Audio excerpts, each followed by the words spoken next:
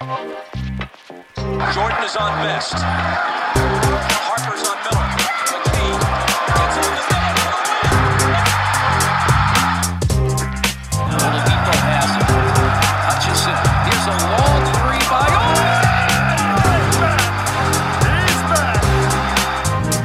Holiday. Shot clock down to 6. Finds Warren. Here's a long three. Welcome to another edition of the Indy Cornrows Podcast. I am your host, Mark Schindler. As always, before we get started, if you have not already, please be sure to rate and review us over on Apple Podcasts. I always want to hear your feedback. Just let me know what you think of the show so far. We're just about to 50 reviews over there, which helps us out a ton, and I appreciate that. It's a cool milestone, especially considering where we're at. We made a lot of progress this past year, so it's really cool, and I appreciate you all sticking with us and listening and helping us get better. And of course, always send me any questions, comments, anything. I'm always interested in talking about basketball and want to hear from you guys. I'm coming at this solo today. Tom had to sit this one out. He had to take his son to a basketball game, so he was not going to be able to watch the game in time. Definitely always, I'm going to miss talking basketball with him whenever he's not on. But I have a lot of takeaways from the game tonight. The Knicks beat the Pacers 106-102 at the Fieldhouse. I think the first thing that I want to say is don't freak out. Losses happen. Pacers fall to 4-2. It's still a positive start to the season. There's going to be growing pains. I don't think 4-1 was a mirage. Those were good wins. Obviously, the loss against the Celtics was tough, but I think you look at it, you just got to go with the flow, kind of take things in stride, and realize that there are going to be bumps along the road with a new coach trying to implement new things. But I do have a lot of takeaways from this game and also some overarching questions as we kind of dive into it. To begin with, I just want to talk about the Knicks really quick. The Knicks are a good basketball team this year. That puts them at 3-3 on the season after winning this. They beat the crap out of Milwaukee a couple games ago, which is still crazy to say. But Tom Thibodeau has done a really nice job in forming them into a much better defensive team, and that showed tonight. First of all, Julius Randle has kind of changed how I view him as a player. Part of that might be how Tibbs is using him. I have to dive more into the Knicks. I've only seen probably 3 of their games this year. But Julius Randle's been incredible. He's always been a good basketball player, but a lot of it's just been the role he's been asked to do has been a little bit, not a little bit, but definitely outside of his ability or what he should be doing as a player. But he continues to give the Pacers problems whenever they play him. Was instrumental on the glass. I think he had 11 rebounds.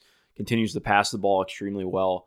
He didn't shoot incredibly well from the field. He hit 1 or 2 threes, but more importantly, he wasn't great at the rim. Domas was on him for most of the game, and Miles was on Mitchell Robinson. But even more so, RJ Barrett continues to look really impressive. He's making a lot of growth as a player. He had hit threes in the first game against the Pacers, had not hit a three since, and then of course he goes, I believe, 5 of 6 tonight from 3, which is just very on brand. There's always some guy who goes 4 or 5. I should correct myself. 4 or 5 from 3. But most importantly, he's just a much improved player. Really starting to show a lot there. Elfrid Payton came out of nowhere. He always has like a really good stretch in February. For whatever team he's playing on, there's always like this random like triple-double watch that happens for Elfrid Payton. He'll go for 3 or 4 over the course of a week or two. And then he kind of falls back down to earth. But that happened early, and it's happening against the Pacers. He didn't finish with a triple-double, but he may as well have. He really impacted the game. I mentioned on Twitter, it felt like the Knicks took and made 15 or 20 floaters between Barrett and Elfrid Payton. They were really, it's interesting because I think there was a good comment post to me about, how the rim protection looked. And I think it was a good point to bring up. The rim protection was not awesome tonight, but I think part of that was Mitchell Robinson was a force on the offensive glass, first and foremost. Obviously an incredible offensive rebounder and just rebounder overall, but most importantly, finished with 6 offensive boards tonight. 6 of his 9 boards ended up as offensive rebounds. Finished with 16 points, and most of those came in lobs. So part of the issue that was going on for Miles specifically, because Miles was on Mitchell, he couldn't be as aggressive in his rim protection because if he came off of Mitchell Robinson, it was a certified lob. It was going into the hoop via Mitchell Robinson's hands right down the middle.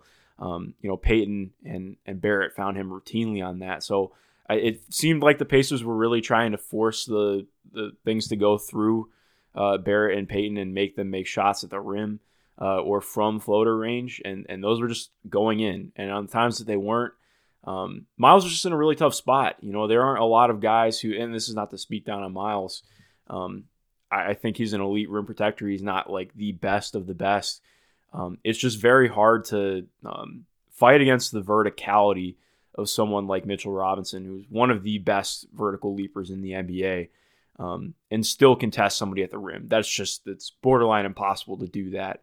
So they did a fantastic job of freezing Miles there. And also, Domas is not a rim protector by most stretches of the imagination. So I think that's one of the things that I look at right away in talking about how they impacted the Pacers offensively. They doubled them up in points in the paint, which is something we're going to get to shortly. They outscored Indiana 56-26 in the paint, which is a complete role reversal of where it has been this entire year. The Pacers have been the tops of the league. According to Cleaning the Glass, they've been tops in the league in terms of shot distribution happening at the rim. So the Pacers have been, in the first 5 games, they were taking 45% of their shots at the rim. And today they took just about 23% at the rim. A lot of that is the Knicks defense. They were doing an extremely good job of crunching in the paint.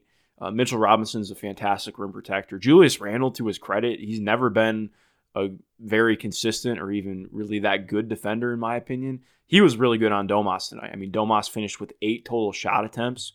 Obviously, he still had a solid game. Those games are going to happen where Domas just has trouble getting inside. He really struggled to get inside. He had 1 or 2 baskets that came as the roll man. He missed like 1 or 2 post-up looks, but for the most part, all of his shots were coming from really contested mid-range shots or post-ups.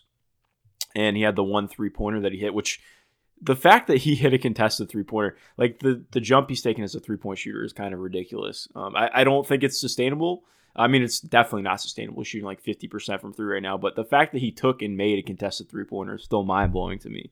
But again, the Knicks just played really strong defense. But also, as we're going to get into, the Pacers really just played into the hands of the Knicks tonight and what they were trying to do defensively, which was, I don't want to say it was concerning to me. A little bit. There were some things that were confusing. But, regardless, I think when you look at it, we got to mention right away, the Pacers went 19 of 50 from three-point land, which ties the franchise record for threes made in a game and breaks the franchise record for threes taken in a game. And I want to state right away that it's not the number of threes is not the issue. I don't think it's ever the three that is the problem. It's the process for getting there that's the problem. That's what I want to iterate. I think there's this thing. I remember when Mike D'Antoni was in talks to become the head coach, or there was the rumblings about that. A lot of people asked me or brought up with me, or I even just saw on Twitter, oh, well, they just take too many threes. All they do is take threes. That's not even what it's about. I think what gets lost sometimes is we look at the box score and we don't talk about the process of what happened to get to the box score. The content, or I should say the context, is more important than the final result in a lot of circumstances. So you look at it, in 19 to 50, that's good. That's almost 40% on 53-point shots, which is fantastic. But I think I look at the way that we got to most of those shots, the way that the Pacers got to most of those shots, and that's where we see a little bit of an issue with how things went tonight. The Knicks really forced that. A lot of the threes were from above the break. I believe 38 of the attempts came from above the break, which were obviously harder shots than from the corner. But a lot of it was because with how well the Knicks were covering in the paint, almost everything Indy was taking was from the outside because they could not drive and make anything happen. There were some drives that were able to kick out into open passes for open shots, or I should say, not open passes. I guess they were open passes, but you get my point. So you look at those, and obviously Malcolm Brogdon had a fantastic game, was just electric, hitting everything. But, he was not getting downhill nearly as much as he has been through the first 5 games or much of last year. And Victor, who we will talk about in a second as well, I mean, he was really not getting downhill at all either. And he really struggled from the field. He finished with 3 makes on 16 shots, 2 of 9 from 3. Granted, he went 8 of 11 from the free throw line. But this is the interesting part. He took all of those free throws in a 3-minute span. It was a really long portion of the game because of how much the clock was stopping due to the free throws. But Victor got fouled 5 times in the last 2 minutes and 56 seconds of the second quarter, and he never got to the free throw line again. And a big part of that was him not attacking the rim. I think he's still figuring out how to be comfortable, on his legs and with his handle, and he's looked a lot better with that. And that closing 3 minutes, he was just getting to the rim at will because he had started 0 of 5 from the field. He was not hitting anything, could not get in rhythm, was not getting a whistle. There was, one of the shots that he took from outside, he tried to draw contact on, and I thought he could have maybe gotten a whistle for it, but he's not getting that kind of whistle from the refs so far this season. And I think that's totally fair for the most part. Because I don't think that's a foul. It should be called in a lot of circumstances, but that's my own personal view on that. But, the main point is Victor made a conscious decision, it felt like, to really just get downhill and draw fouls. Because a lot of the fouls we saw in the bubble last year and that we've seen early this year have been him getting fouled on jump shots. He has gotten in and gotten fouled on drives a couple times, but 8 of his 11 free throw attempts came by being fouled driving to the rim, which is huge. That was a big part of his game in 17-18 when he had his All-NBA season. And you look at what he did tonight, that stretch was really promising to me. I liked that, but it was also it made me feel like, what's a good way to put it? You just take like the first bite of something.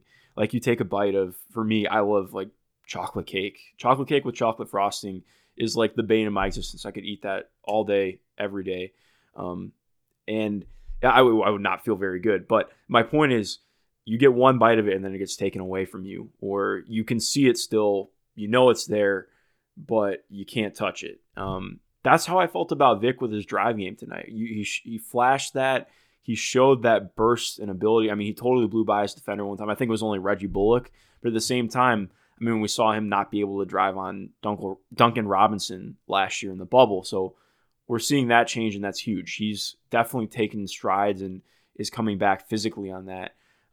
So obviously my point is impressive that he was getting that, but then I think he drove to the basket maybe 5 times the rest of the game, and definitely not with the same comfortability that he had in the end of that second quarter. So I think that's something you want to see throughout, that's something you want to see throughout the game happening consistently, because you look at that closing second quarter run. So much of the game being close at halftime was Vic keeping the Pacers in that second, the end of that second quarter, because they really weren't getting anything outside of Vic drawing those fouls.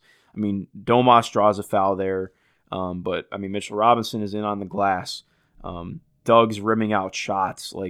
I'm looking at just the play-by-play, and Vic has more than half of everything going for the Pacers in that last 4 minutes of the game. So, not of the game, of the second quarter. So that's something that sticks out to me about Vic. A lot of the 3-pointers he's taking feel just kind of forced. Again, we mentioned 2 of 9. Very few of those felt like catch and shoots or were catch and shoots. Many of them were off the dribble, and he's a good off the dribble shooter, to give him credit. But at the same time, a couple of those just felt forced, and you want him to. You look at him, you're like, man, I want to see him get downhill, because that's what he needs to get back to for him to get to the level he wants to. And again, that's going to come with time. We're 6 games in, so we can't go too overboard with it. But that is definitely something to point out. I think there were a lot of positives for Victor in that second quarter. He played pretty solid defense today, but there's a lot in terms of what we're looking at for him coming forward that's going to be important for not just for him, but for the Pacers, because you see this team. If Domas can't get to the paint and Malcolm's not getting to the paint, Victor's the guy you have to rely on, who's going in and getting those clinching shots, and it's hard with TJ out, with TJ Warren out. But again, stuff that that we're definitely looking for and keeping note of headed into the rest of the season. So before I go into my next segment, I want to take a quick break, and we'll be right back in just a moment. Welcome back, Pacers fans. So, we just finished up talking about Victor Oladipo and the game he had and some of the positives we saw from him, as well as some of the things that we're still going to be looking for moving forward that we're hoping to see change. I don't know why I keep saying we, because I'm the only person talking right now. It's weird. I haven't done a solo podcast in a minute, so bear with me. The next thing I want to talk about is Miles. I thought Miles had a fantastic game offensively today. Finished 17-4, 70 points, 4 rebounds. Rebounding-wise, struggled on the glass. Part of it was him trying to box out. Did not box out very well. Mitchell Robinson's a tough cover for him. Julius Randle would have been a tough cover as well. The Knicks are a very difficult backcourt. Very difficult front court for the Pacers to match up with, at least for Miles. So I think that was obviously a negative for him. He talked about post-game how he needed to be better on the glass, and I would 100% agree with that. But I really just want to talk about offensively. Finished 3 of 9 from 3, 7 of 15 from the field. Miles taking 15 shots is not something I would have expected coming into the game. Continues to take shots without hesitation. Caitlin wrote a really great piece about Miles ideally being like a 6'11" shooting guard in the offense, and that's what he was tonight, and he has been for a decent portion of the season. And I know a lot of people, it's easy to look at Miles and see him, he's 6'11", he's a big guy. You think, oh, well, he should get into the paint and make things happen. That's not the guy he is, all right? He's shown ability, which we'll talk about in a minute on getting to the rim, but he has the ability to shoot. He is a shooter. He is a good shooter.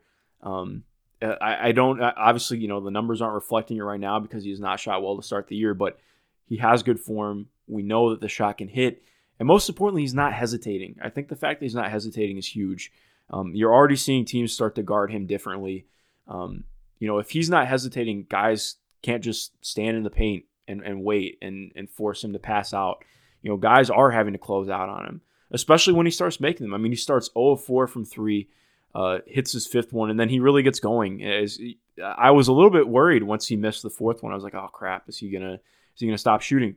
But to his credit, I mean, he just keeps going. He had one where he checked out of, and I believe he checked out of it because the pass was like a little bit lower than he normally likes it. So he wasn't really in a great position to shoot it, and somebody closed out on him, so he passed out, which I was fine with. That ended up resulting in, I believe, a Malcolm Brogdon bucket. So that was a positive. And most importantly, too, off of his non-hesitance to catch threes, his decision-making in the drive game has been huge. And not just the decision-making. Like, the drive game in general has been huge. His handle is more refined. His footwork is better. He's attacking, just immediately off the catch. He's making a read, and he's taking it to the rim. And he's been incredibly effective off of it. He also had a really nice cut. Domas found him. I think he was cutting on a fast break, and Domas found him. He had an easy slam. He just continues to look really impressive off of that.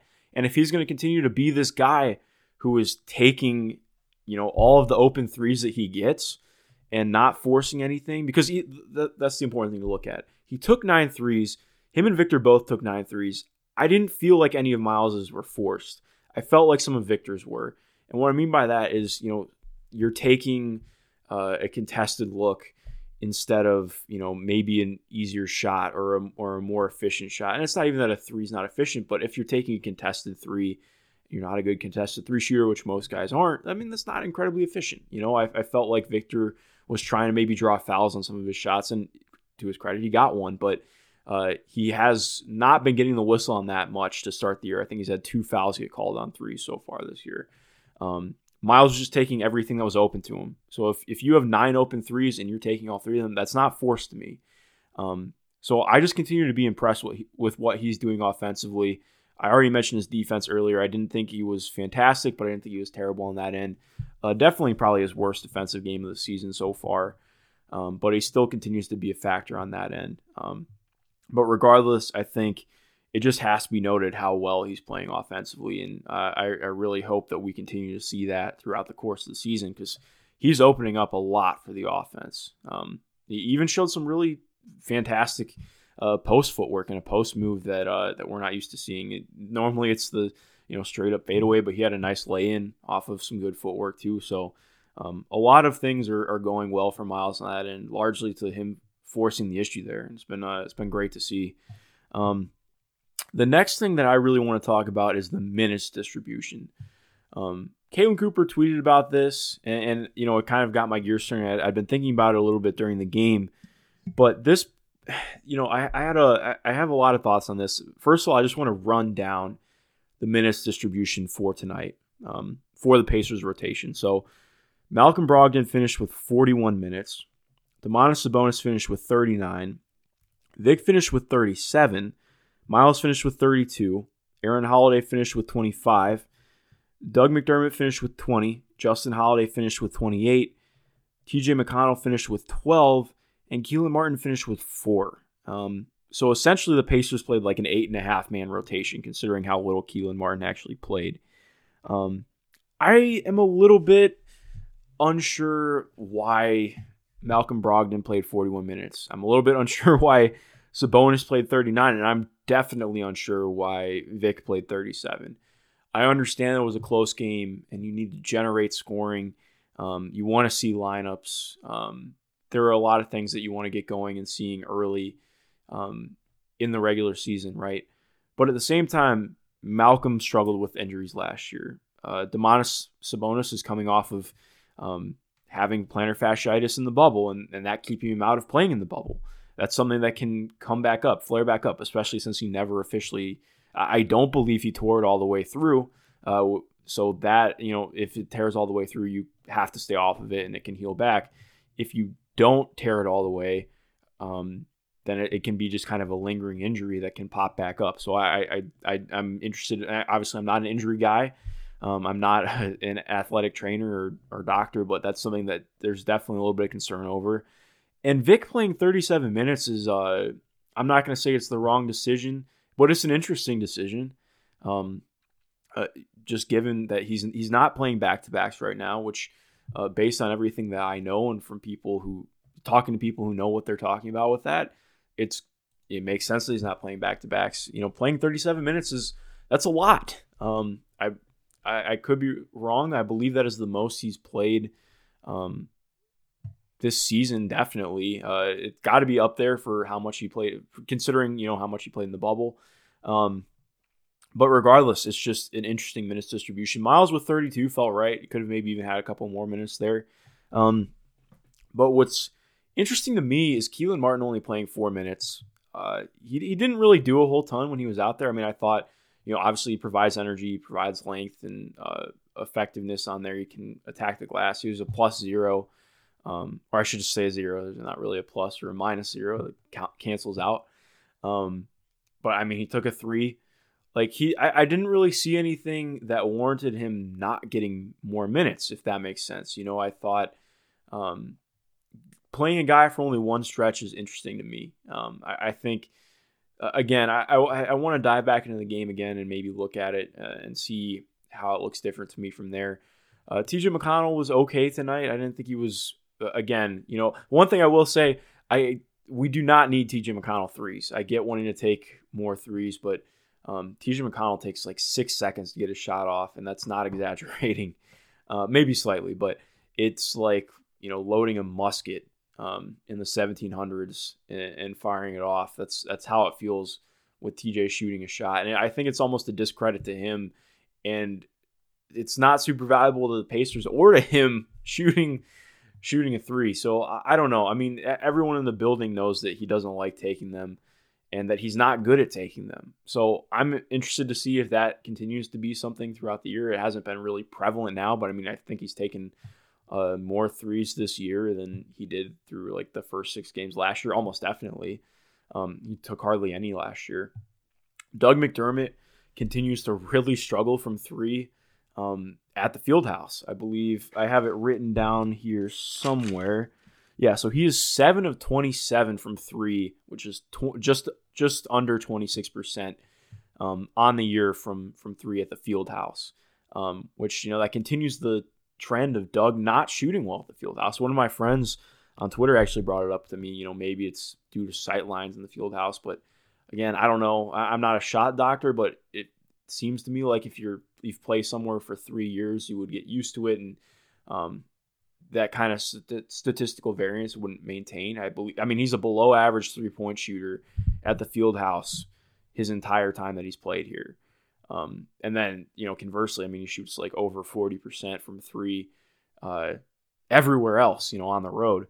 But regardless, it's an interesting thing. I mean, Justin played a really good game. He ended up playing starters minutes. I think overall, my question is, if you're not getting the looks you want, or maybe Nate McMillan. Gosh, how many times I'm going to do that this year? Maybe Nate Bjorkgren felt comfortable with the looks he was getting. I mean, he mentioned in the post-game presser that, for the most part, the looks that they got from outside were looks that he wanted. But I just look at it and I think, okay, maybe you could have found 7 or 8 minutes for JaKarr Sampson tonight. Maybe you could have found 7 or 8 minutes for Edmond Sumner. I don't see why Kelan Martin didn't play 10 minutes tonight. I just think playing Domas the amount of minutes he's been playing so far, I understand how important he is. He is the best player on the team. He does so much on both ends that is really key, on the glass, facilitating. Just everything he does is a significant portion of what the Pacers do. But playing a guy that consistently is difficult. And I get wanting to win the game, but I think maybe you just try and throw other guys out there and get the look. Because, I mean, in the pregame presser, Nate Bjorkgren talked about how Kelan was going to play, and he talked about maybe getting somebody else off the bench to play as well. I know that it's, there's the bench isn't super deep right now because you don't have Goga. You obviously you're missing TJ, you're missing Jeremy Lamb. So you have guys out who would be in the regular rotation. But I just think there was an opportunity tonight to get some more minutes for guys and see what they bring, and maybe they bring some different kind of energy or easier looks. I don't know. I mean, maybe JaKarr Sampson's able to get something easy inside.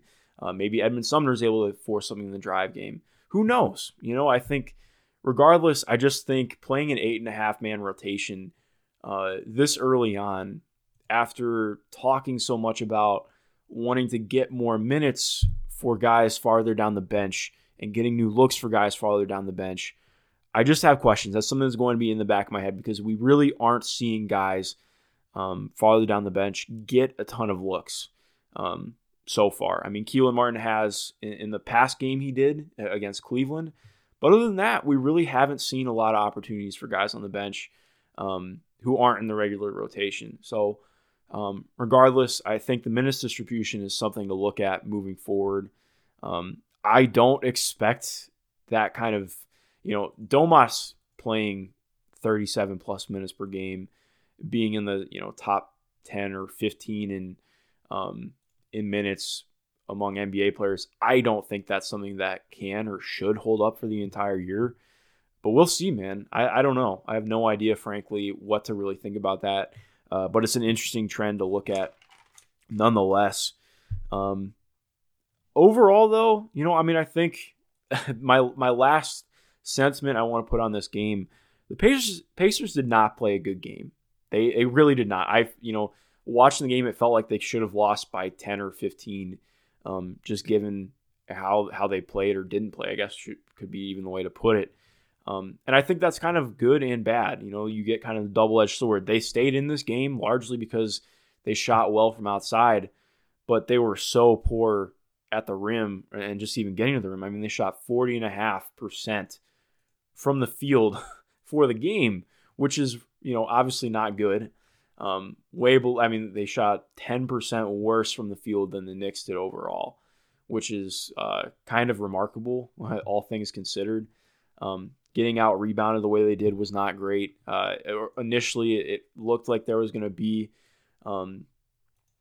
better defensive rebounding across the board to start the year, and that has kind of fallen off the last 2 games. Hopefully, that will that ship will right a little bit. But right now, it's looking that was just kind of early season sample. So I don't know. That's another thing that we will definitely be looking at and trying to figure out moving forward. But overall, Pacers are 4-2. They're still, they're showing signs of being a very good team. The good signs have been really positive. The bad signs have been, I don't think, as bad as they could be. They're showing there's a lot there potential-wise, but there's also a lot that they need to work on. So overall, it's one game. Try not to take it too bad. We have the Pacers. Of course, the Pacers are playing. The Pelicans coming up on Monday. Rockets on Wednesday. Phoenix on Saturday, I believe. And I think Sacramento is the next game after that. But I'll have to check. That's pretty far in advance. But we will have a lot of pods coming out this week. A lot of stuff over at IC. If you have any questions, comments, anything, of course, let me know. Let me know what you think of the pod. If there's anything you want to hear differently. I think I'm going to be trying to do a mailbag soon. There's really not going to be a break in games for a while. But I think maybe once the homestand is done, because this week's going to be a homestand for the Pacers, and then they're going on their first Western Conference road trip, which will be really key in seeing what they look like this season, getting a good sense for the team. But thank you guys for listening. I always appreciate it. I hope that you guys got something out of this. Just have a good rest of your day. Enjoy the start to your new year, and stay safe out there.